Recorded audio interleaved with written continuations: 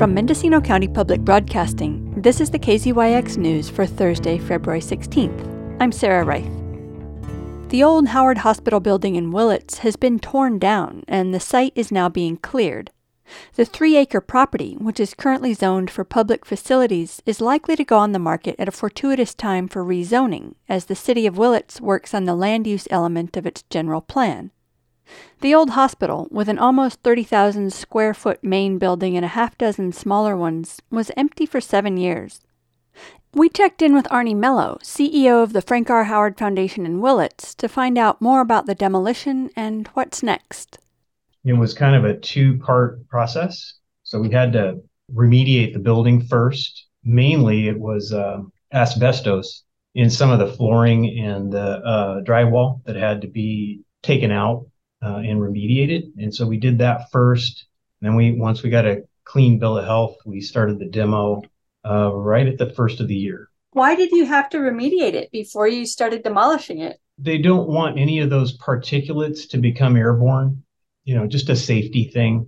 Mello didn't provide a figure for the cost of the demolition, but said that Les Giacomini of LD Giacomini Enterprises in Ukiah came in with the lowest bid and won the contract. There's a limited local capacity to handle the amount of debris, but he's satisfied with the pace of the work. Can you give a little reminder of some of the attempts that went into trying to keep the building and why it couldn't remain standing? We started back in early 2016, right after the hospital moved into its new location here on Marcella Drive. The thought then was that it would be a great spot for the county's mental health clinic. And over a number of years, we entertained that notion and did what we could to facilitate that process, but it just didn't work. And so we put it up for sale, and it stayed on the market for a couple of years. And, what we found over the course of 2 to 3 years that we had it listed was that every plan that was presented for developing that property started with demolition, just because the building's nearly 100 years old, and it would have cost more to try and retrofit it than it would to simply start over. And in addition to that, we've had that property now for 7 years since the old hospital left, and it's expensive to maintain between the ongoing maintenance and the property taxes and also vandalism. And I understand that there are a lot of really specific requirements for any medical building, from seismic to the size of the doorknobs and everything being really specific and expensive to maintain for medical purposes. But it sounds like there wasn't any other non-medical purpose that was available for the building either. Our preference, of course, would have been to repurpose the existing building for something related to healthcare. But as you said, we couldn't find someone who was interested in the existing facility and converting it for that purpose. So we did list it. We had a couple of interested parties that contacted us, and we had it in escrow at one point, but it later fell out. So we just felt as though this was the most logical next step for us. And I think that the property will be much more marketable now that it's a bare lot. Dusty Dooley, the Community Development Director for the City of Willits, said the new lot is an opportunity to consider rezoning the property, which is now zoned for public facilities.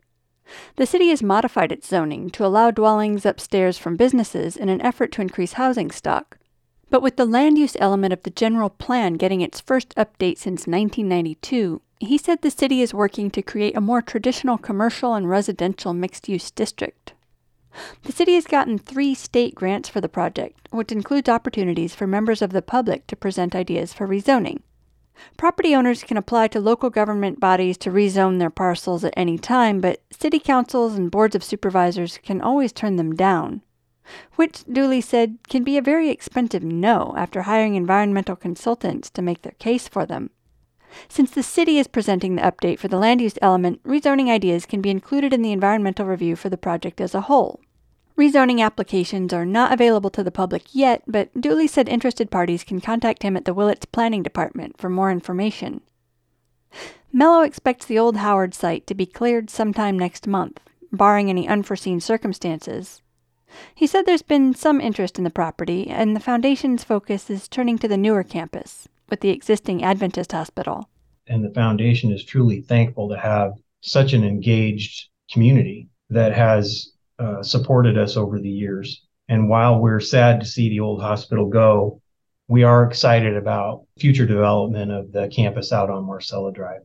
I think the next project will be patient housing, which will be developed on the lot south of the existing new hospital. And then down the road, we have plans for a wellness center and also an auditorium on that same parcel. The demolition is the end of an iconic building, but Mello maintains that some good stuff has already happened. I mean, we replaced that old hospital, which served us so well for so many years, with really a state-of-the-art facility, which is the envy of most any other small community. For KZYX News, I'm Sarah Wright. For all our local news, with photos and more, visit kzyx.org. You can also subscribe to the KZYX News podcast, wherever you get your podcasts.